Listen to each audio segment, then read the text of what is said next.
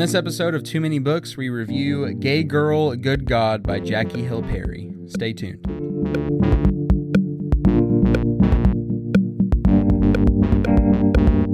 Welcome back to Too Many Books, the show where we review books for Christian living and ministry and tell you which ones to move to the top of your list or ignore altogether. I'm one of your hosts, Jack Dodgen, joined by fellow preacher Jack Wilkie. Jack, how are you doing? Doing great. How are you? I'm doing really well. How was your Thanksgiving? It was a good Thanksgiving. Good. We record these in batches, as we've said before. And so we recorded the second book first, and our intro starts with Thanksgiving and then ends with "We'll see you later in January." And so here we are thinking about recording this one. I'm like, well, he asked me about my Thanksgiving, now I have to ask about his. But yeah. But it was... And so next time, if you're wondering why we're talking about Thanksgiving in mid-December, now you know. That's how good it was.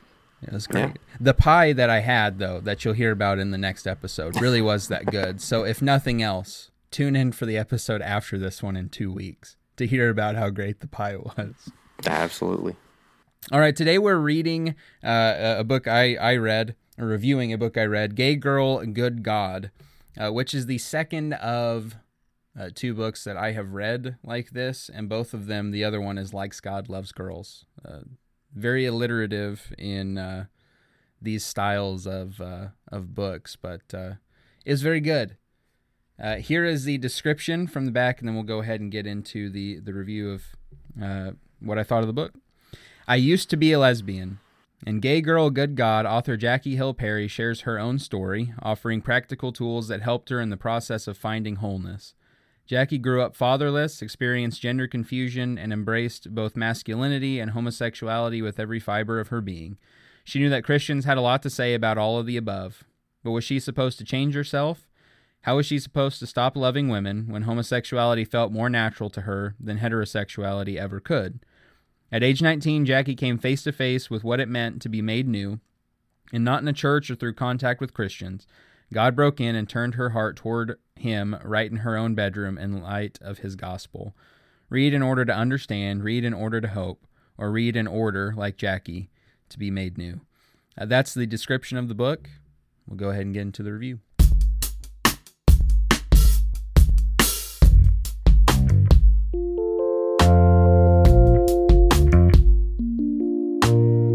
All right, well, let's go ahead with the first question that we like to ask. What drew you to this book? Why did you pick this book up? I had read a few years ago a book I mentioned just a moment ago, Likes God, Loves Girls, and that was, I was intrigued by it because it was somebody who's lived a lifestyle that I know nothing about, and so I wanted to understand that through the eyes of somebody who lived it. And so I picked that book up.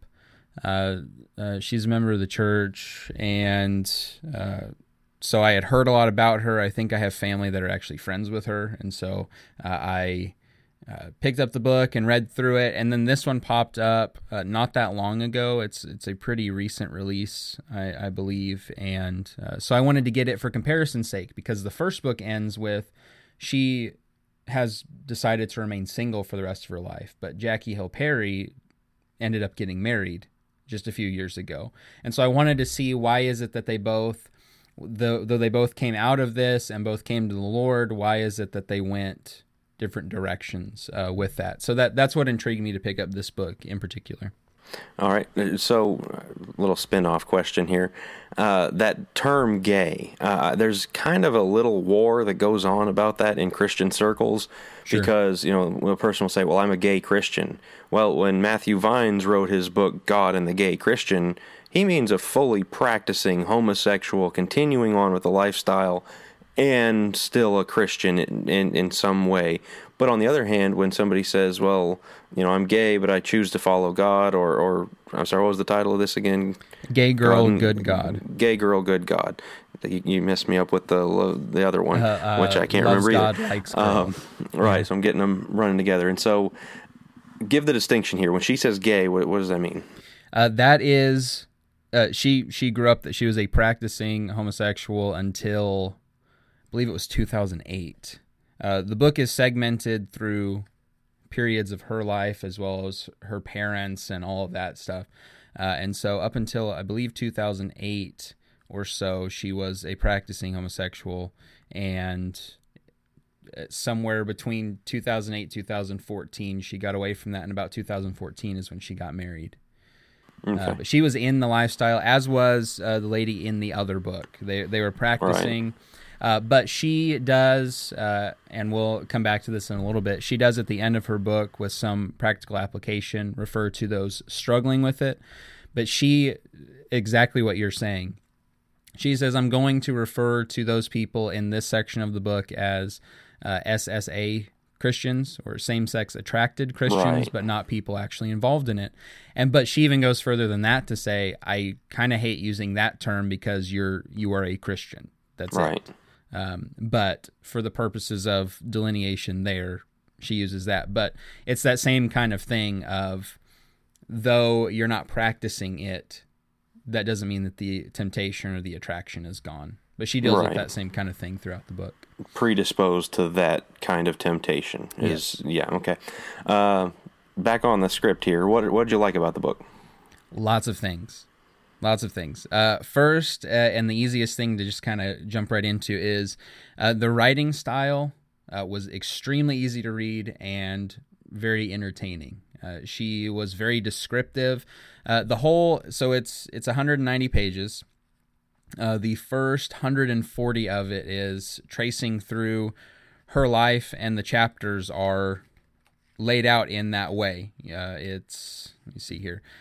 You have 2006 as the first chapter, then it jumps to 6000 BC to 1995, where she's dealing with creation and other things like that, and her family life.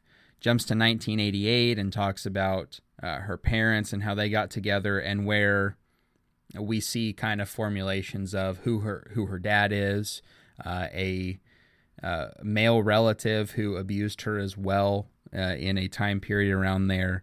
And then we start getting into 2006, 2007, 2008, and the changes that start happening in her life. But she walks us through everything that she experienced through her life, and makes it very clear, like, this was the lifestyle I lived. I enjoyed it, but I came to enjoy God more, and that's ultimately what got out of it. It was a great read. I do have a high enjoyment for real stories of people, and the fact that this book is completely that up until about the last 50 pages was perfect for me to keep reading. That being said, the back part, the last 50 pages, after she's told her story, she says these last 50 pages of the 190, this is all practical. And it was very specific of, and I love this too, it's very specific for those that she referred to as same-sex attracted Christians, in dealing with the process, which, as the back of the book pointed out in the jacket we read, Christians have a lot to say about all of these things that she was dealing with, but we don't always know what to say about that or how to handle it. Have you tried to stop being gay? Have you tried not doing this? And she goes into none of that helps, and goes through, here is what you need to do. She says all sin, doesn't matter what it is, it comes down to a pride issue and a lack of love for God and who He is. That's what you need to capture. And so she goes through that, and she spends some time practically as well saying to the Christian who is not same-sex attracted, how do you handle relationships with those that are, without turning them away, without being rude or offensive or completely misunderstanding where they're coming from and what they're dealing with. And so it's practical from both of those ends, and that's exactly what I want from these types of books, is help me be better at understanding and in interacting with other people. And I would say one more thing, which I've already kind of mentioned, because it's the second book of this that I've read. The first one was good too, and we may review it one of these days. But it was really likable for me from an added context perspective of somebody who lived a lifestyle but chose, I'm going to enter into marriage now that I'm a Christian.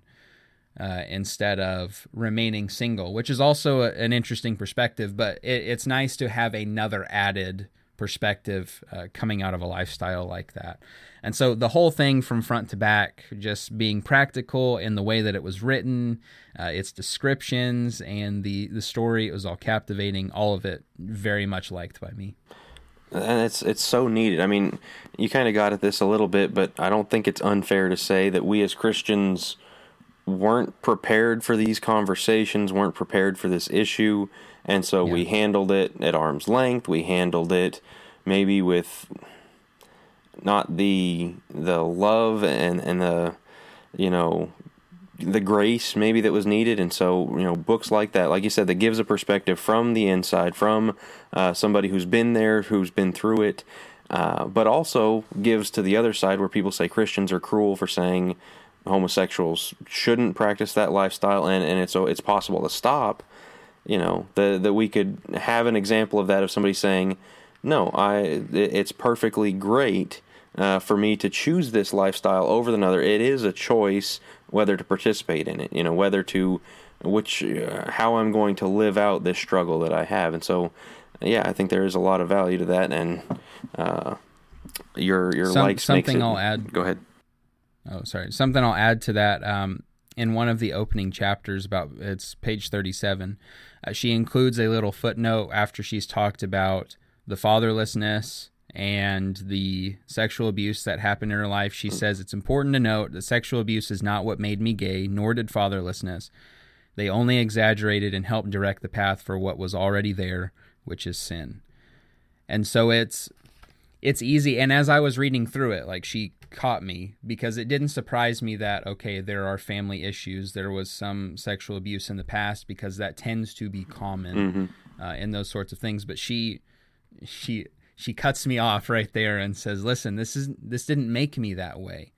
I had these desires and these things, but it's wrong for me to have those desires and things, and I needed to rein them in and control them. And that's very early in the book, and we see the process of her doing that. But it's nice to hear and helpful to hear that perspective from somebody who's dealing with it, who, especially as you go throughout the book, while there is some degree of an internal struggle for most of it, there is a part where she says, you know, I just enjoy this and feels natural to me, and so this is what I'm going to do. And it was really interesting to read from somebody who said, listen, outside circumstances didn't make me this way. I had these temptations, and they were wrong. Mm-hmm. So it doesn't matter if you feel that way. It's not right. Yeah. Which is not a common thing to hear at all. Right. From anybody. We don't have a lot of time to talk about my dislikes. Right, yeah, I'm sorry, kind of spun us off a couple of segments. No, that's okay. That's all right, because I don't really have any. There wasn't anything in reading this book where I thought, well, we could have done without that, or there was too much this, or it was just really easy read. I mean, it's a personal story, and so if you're not into those things, you may have a lot of problem with this book of, okay, talk about something else already.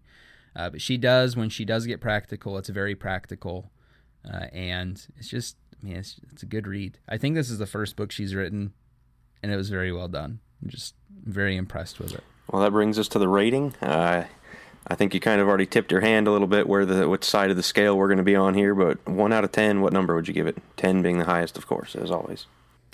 Giving it a 9 out of 10. 9. Because I don't think I'll ever give a 10 to a book, but this is one that is very highly recommended by me, and specifically for two groups. If I were to talk to somebody who came out to me and said, listen, I am same-sex attracted, and I don't know what to do about that, this would be a book that I would recommend. You know, hey, read this. And she even has her contact information, ways to get in touch with her, because she helps people through this. But this would be a book that I highly recommend to somebody dealing with it. And at the same time, it's a book that I would recommend to what you were saying earlier.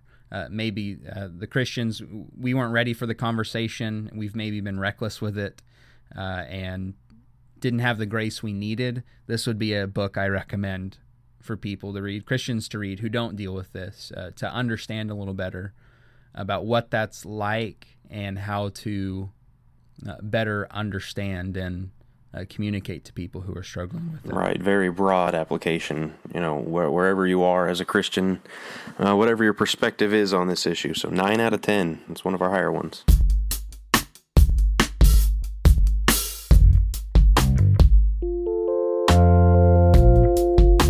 Did you read the book? What did you think about the book? You can tell us on Twitter, Facebook. You can tell us in the comments below. You can email us at strongchurchministries@gmail.com. And here in a couple weeks, you can join us for our review of Love Does by Bob Goff.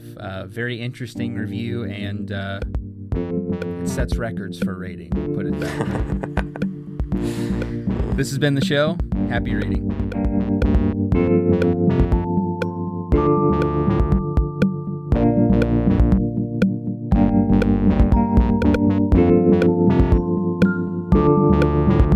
Too Many Books is a strongchurch.org podcast and is available on Apple, Google, or anywhere else that you get your podcasts.